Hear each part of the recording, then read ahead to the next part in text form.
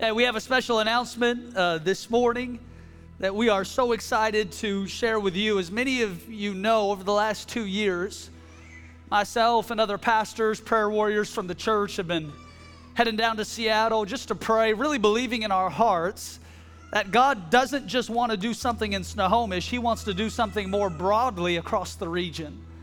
And we have been praying this prayer: God, your kingdom come, your will be done in the Northwest, even as it's being done in heaven.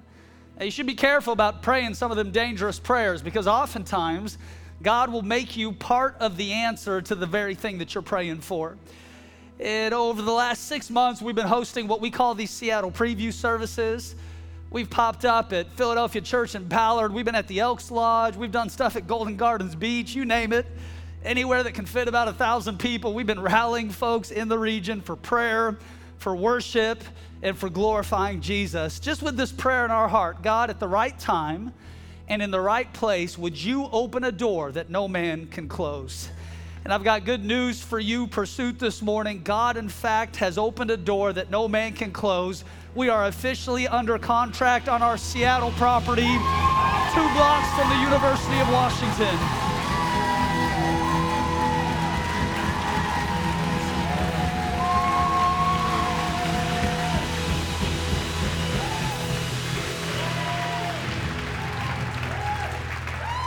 Awesome. Come on now, just by a show of hands, how many of you joined us at our last Seattle preview service here in this property? So some of you are familiar with how it looks, but this is one of the most historic venues in the entire city. It is 2 blocks from the University of Washington. It is right on Frat Row. And I'm just foolish enough to believe that God has revival in mind for tens of thousands of college kids all across this region. Come on, we're excited. So you know what it's like to be under contract on a property. There's still a lot of questions to be answered and contracts to figure out, but we got about a 45-day window to close this property, and we're going to be excited to keep you updated about all the miracles that God's going to perform over the next number of weeks to help turn this house into our new home. And we'll keep you updated about service times. We're still trying to figure out how to be in 2 places at once.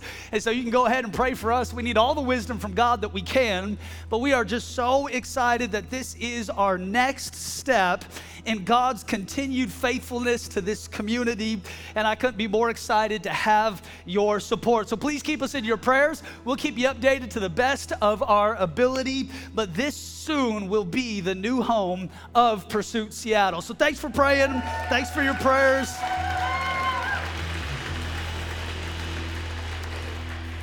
And then this Friday night at 6 p.m., we're doing another worship night down in Seattle.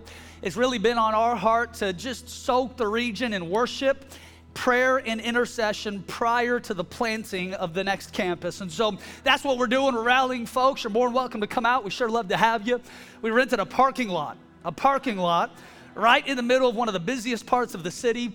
And we're just going to be rallying some rowdy worshipers. We'll let the chips fall where they may. But anyways, we're excited for our upcoming summer worship night with Pastor Mike and the team, and it's just going to be incredible. So invite a friend. We'd love to have you out for that event. Hey, this morning I want to share with you out of the book of 1 Peter, of course, written by the Apostle Peter to Gentile believers all across the Roman Empire. And I believe the writings of the Apostle Peter help frame in the moment that we find ourselves in today. In the life cycle of an organization, and I think even more importantly, in the life cycle of a church, there are defining moments that help particularly set the spiritual trajectory of our community. And friend, you are in one of those moments this morning. The Apostle Peter is writing in what will be the final years of his natural life. He is appealing to the churches in the Roman Empire to understand the significance of what God has done on their behalf. And Peter uses this real forensic and emphatic language all throughout his letters. He says things like this: I implore you, I beg you, I urge you, I remind you, stir yourself up, be of one mind, have fervent love, resist the devil. Peter is primarily writing Gentiles who have accepted Jesus and been born again.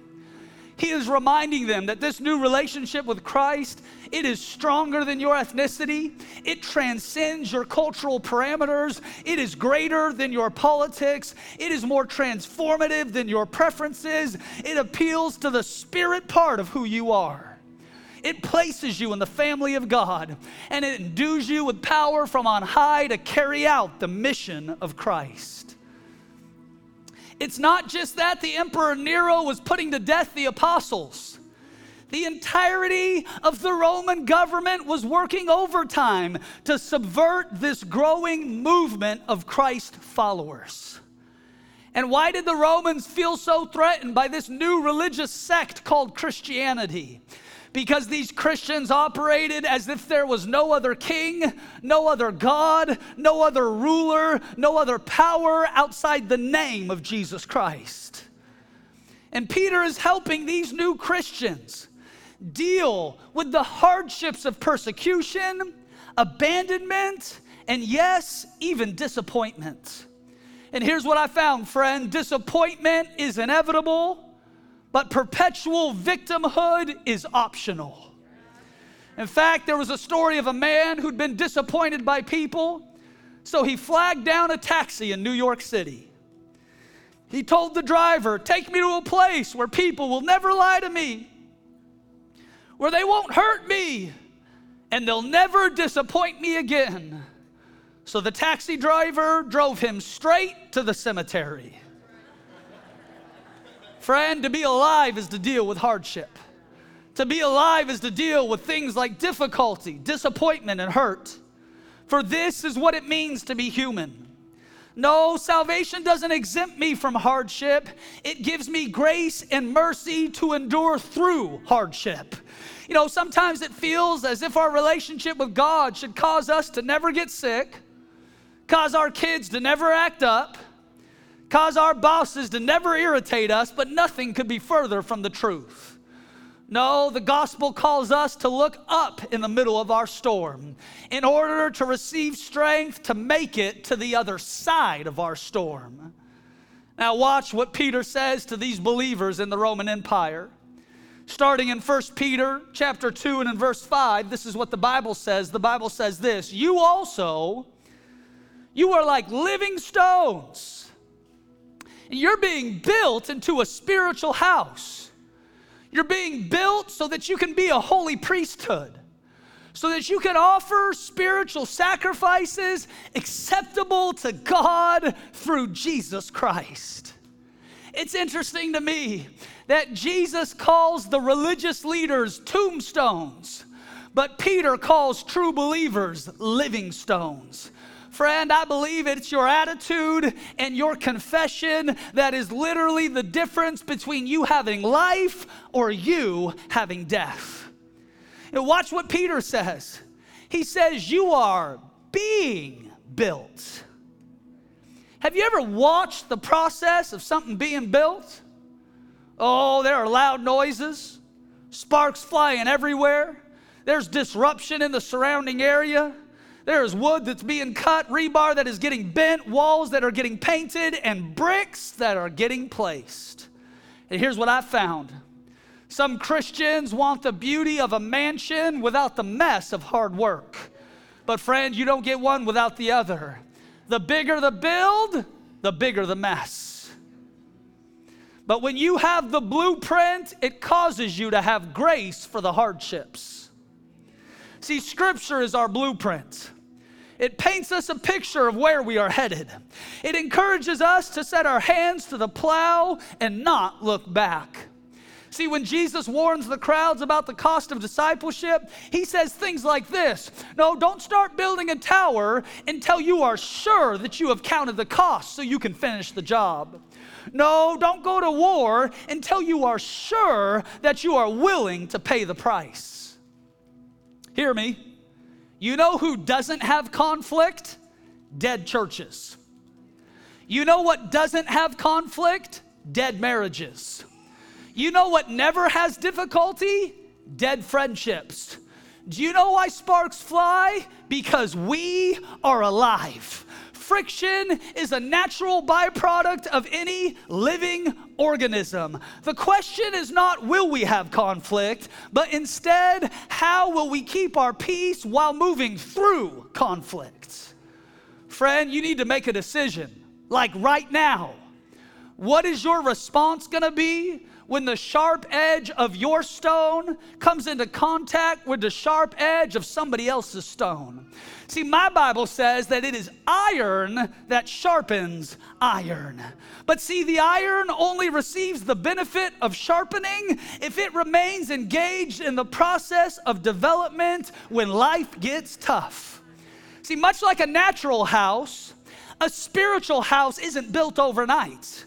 But instead, it requires the participation of people with all kinds of different skills, all kinds of different perspectives, in order to successfully achieve the finished product.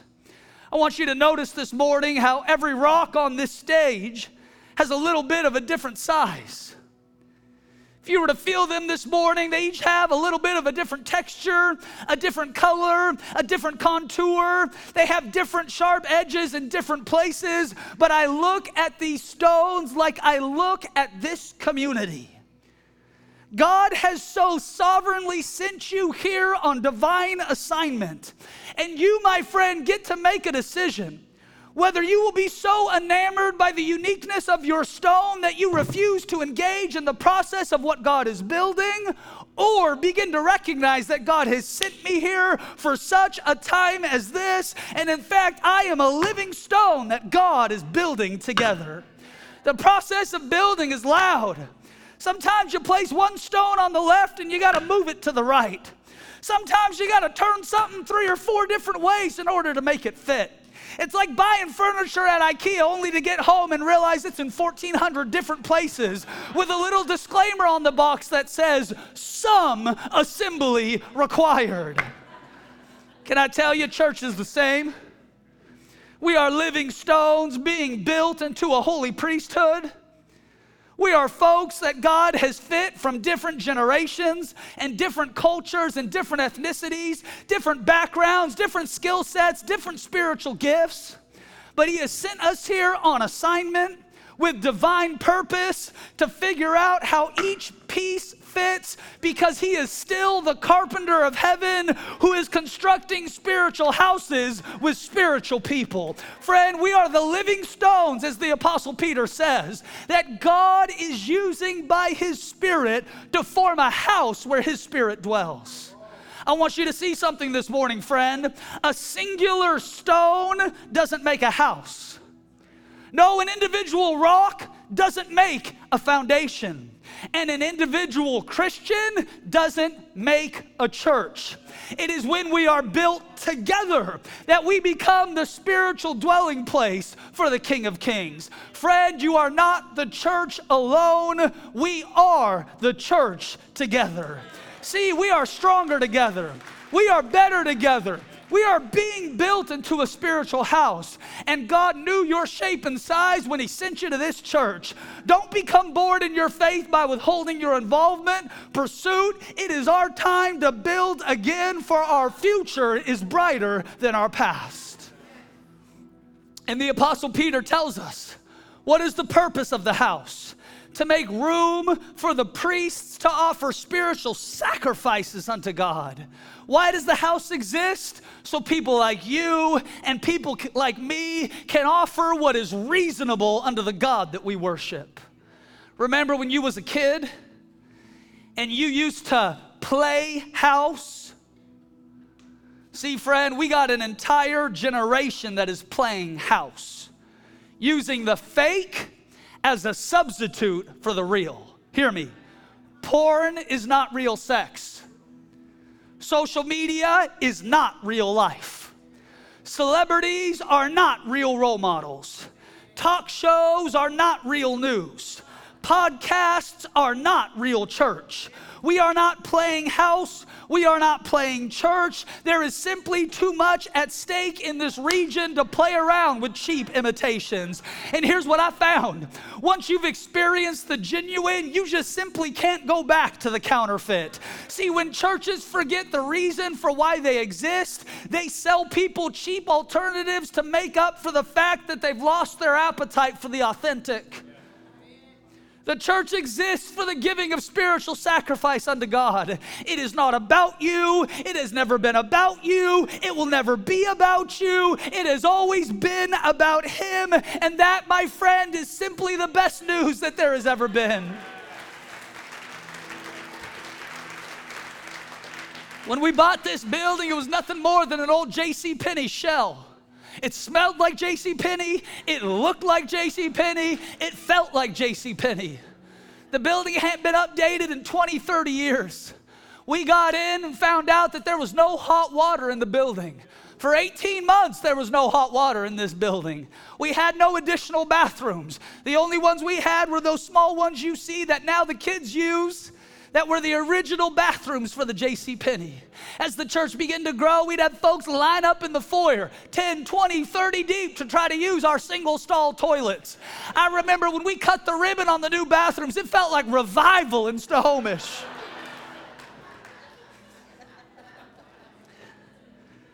We was getting ready to design the bathrooms, get them all built up, and had a lady approach me from the church. She said, "Pastor, I just have one request. I just got one thing I'd like you to add. They had it at my last church, and I'd just like to see if you'd consider putting it in the new church." I said, "Sure, what is it?" She said, I'd like the bathroom stalls to have heated toilet seats. I said, "Ma'am, if you just go ahead and use it real quick after the person before you, it'll be a heated toilet seat."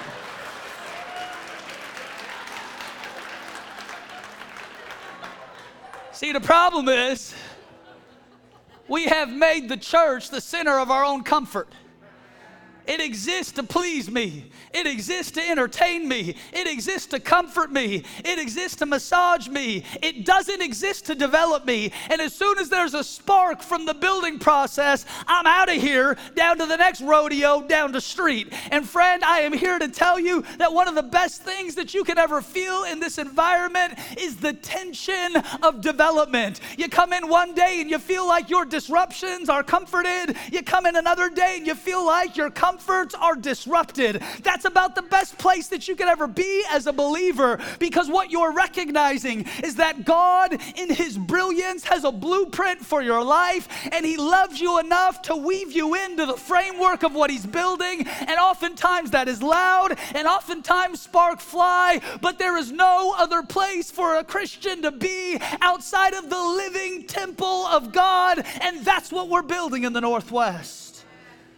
Watch what He says in verse 9. He says, "But you are a chosen people. You are a royal priesthood. You are a holy nation. You are God's special possession, that you may declare the praises of Him who has called you out of darkness and into His wonderful light." Friend, we are the people who have become the priesthood, who have developed into a nation, because we are God's possession for the express purpose of having a declaration of praise. It simply tells me this: you were chosen for this. You were created for this moment in history. You could have been born in any generation, in any part of the world, but somehow you ended up in the Northwest. God knew what the region needed, so He sent you.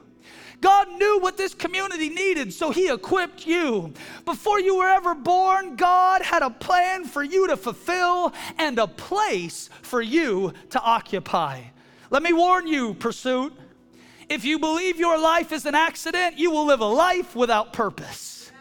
See, God saw fit in eternity past to preserve for Himself a remnant people out of the Northwest.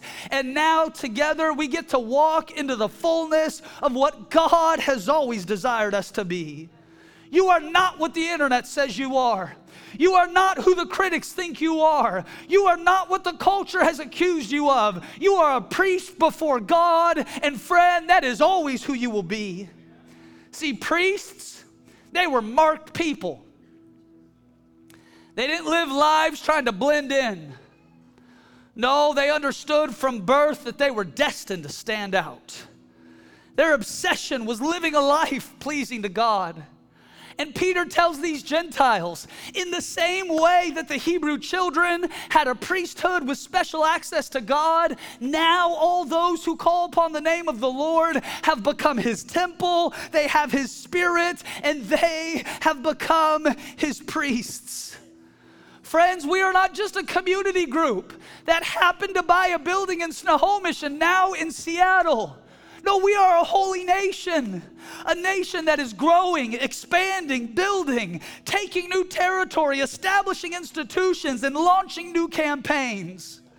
And some people, they want to be part of a church as long as it doesn't ask too much of them. But let me be very clear, here's what I am asking of you. Give your whole life to Jesus, hold nothing back. Make church a priority that you refuse to compromise on. Invest yourself into the life of somebody else and trust God that your best days are not behind you, but they are ahead of you. I love how Peter uses this word, possession. In the Greek, it translates to this phrase, complete ownership. Friend, let me remind you this morning, you've been bought with a price. No, you were costly for Christ to redeem. Your life meant his death. Your freedom meant his punishment. And today we stand on the other side of Christ's finished work and we celebrate that we have become his bondservants. That's why you owe your entire allegiance to Jesus. Because while you were yet a sinner, Christ died for you. And why are you a people who have become a priesthood, who have developed into a nation? Because we belong to him for the express purpose of having a declaration of praise. And watch what Jesus says. If the living stones won't cry out, even the rocks will worship me. Paul uses similar language when he writes the church in Ephesus. In Ephesians 2 and in verse 19, he says this, consequently, you are no longer foreigners and strangers, but instead you are fellow citizens with God's people and you are members of his household. You are built on the foundation of the apostles and the prophets with Christ Jesus himself as the chief cornerstone. The Bible describes Jesus as the cornerstone that the church is built upon. Jesus is our foundation. Once the cornerstone is set, it becomes the basis for determining every measurement in the remaining construction. Everything is aligned to it. All the stability depends on it. Without the cornerstone, the building has no hope of standing strong for the next generation. What does that mean for us today? As the cornerstone of the building of the church, Jesus is our standard of measure and alignment. Not culture, not politics, not peer pressure, not preferred pronouns, not perpetually offended pagans. No, Christ is the measure and alignment for the church today. And when the culture stone becomes the substitute for the cornerstone, watch out, the church is in trouble. You know what I love about this new building, Russ?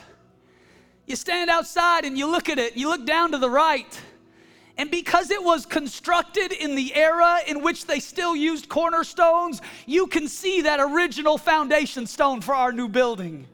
It has a date when it was built. It has the name of the mason who laid the bricks. It has the name of the fraternity that he belonged to. There's literally a cornerstone that the building was framed off of. And I thought to myself, what a brilliant prophetic picture of what Paul speaks to in the book of Ephesians, that Jesus is our cornerstone, and he is getting ready by his Spirit to realign the church in the Northwest for another great move of his Spirit. Friend, we are returning to the only foundation we have ever known, Jesus Christ and his finished work. No, Jesus is the foundation of the church. No, not the peer pressure from culture. Not the popularity contests of our online world. Not trying to outperform the folks down the street. No, Jesus is the measuring rod, and we are living for one singular coherent statement. Well done, good and faithful servant. Friend, Jesus is the cornerstone. But Paul goes on to say, but the foundation is helped laid by apostles and prophets.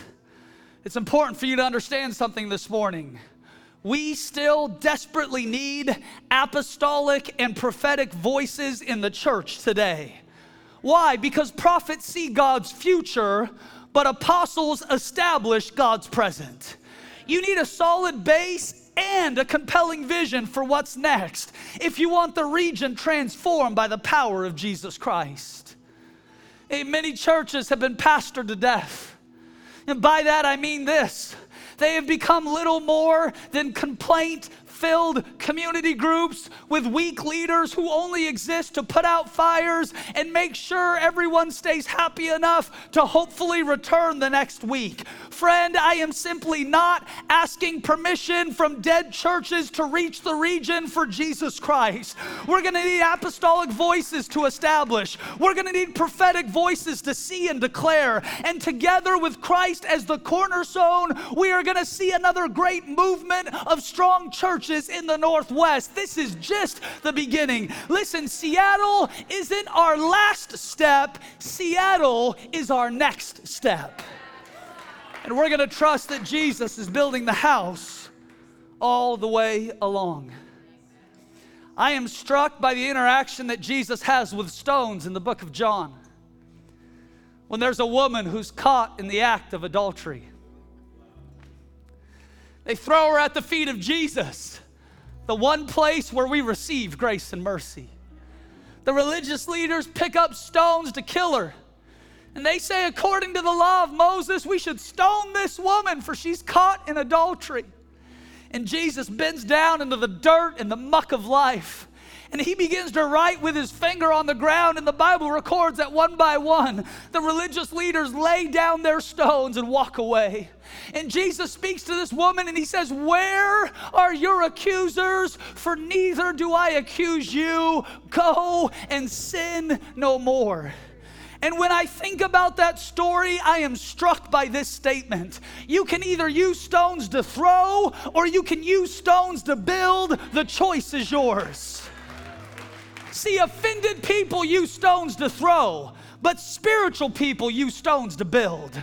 Religious people use stones to throw, but spiritual people use stones to grow. See, I have learned the art of taking stones thrown at me and turning them into building blocks for me. So the next time someone is taking shots at your past, trying to lie about your future, causing you to get distracted by their drama, just tell them, be careful before you throw that stone, because God might just turn that into a building block for my life. See, pain was a stone that the enemy tried to throw, but it's become a building block for the spiritual house of God.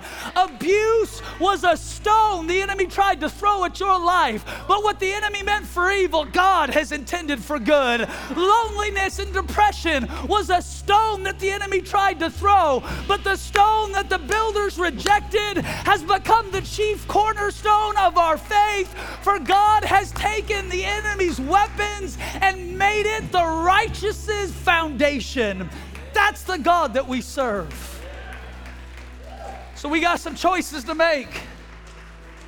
I could use my stone to throw. I could get mad at you being mad at what I did for being mad at you being mad. I could get into an online war, and I could live the rest of my life outraged that the world acts like the world. Or instead, we could recognize we are spiritual people. We are fighting a spiritual battle. We've got a spiritual house to build, and I'm not going to waste one more moment returning friendly fire. We've got stones and a mandate to build in the Northwest because we are priests unto God, and He is building a nation through Pursuit. Friend, that is who we are. That is the type of God that we serve, and that is the invitation we have in this hour. I am asking you to add your living stone to God's building. I am asking you to add your time, talent, and treasure to the advancement of His kingdom. I am asking you to invest your life in an imperfect church led by imperfect people, because we worship a perfect King whose name is Jesus. There has never been a greater invitation. There has never been a greater open door, and eye has not seen, nor ear has heard what God has preserved for His people in these last days. And I declare over you, exceedingly greater and above what you have ever asked, thought, or imagined. That's what God has in store for His spiritual house. Come on, would you stay standing? Let me pray for you this morning. Father, now in the mighty name of Jesus, we pray for your ever-present help in our time of need. God, I pray for a realignment on the inside of who we are, that you would shift our perspective, that you would cause us to see things like you see them. I declare over you today, Pursuit, you will not grow weary in well-doing. You will not give up in the building of this house. You will not give up in the placement of your living stone. Will there be hardships? Absolutely. Will you have trouble? Most certainly. But be of good cheer, for the Jesus we serve has overcome the world. And God, we pray today for your help in us and through us, that you would renew our minds, that you would strengthen our spirits, that you would solidify our resolve. And we declare in this moment, there is no king like Jesus. There is no power like Jesus. There is no authority like Jesus. There is no ruler like Jesus. And so we say all praise and glory and honor is due to your name in the church, both now and forever. And all God's people shouted amen.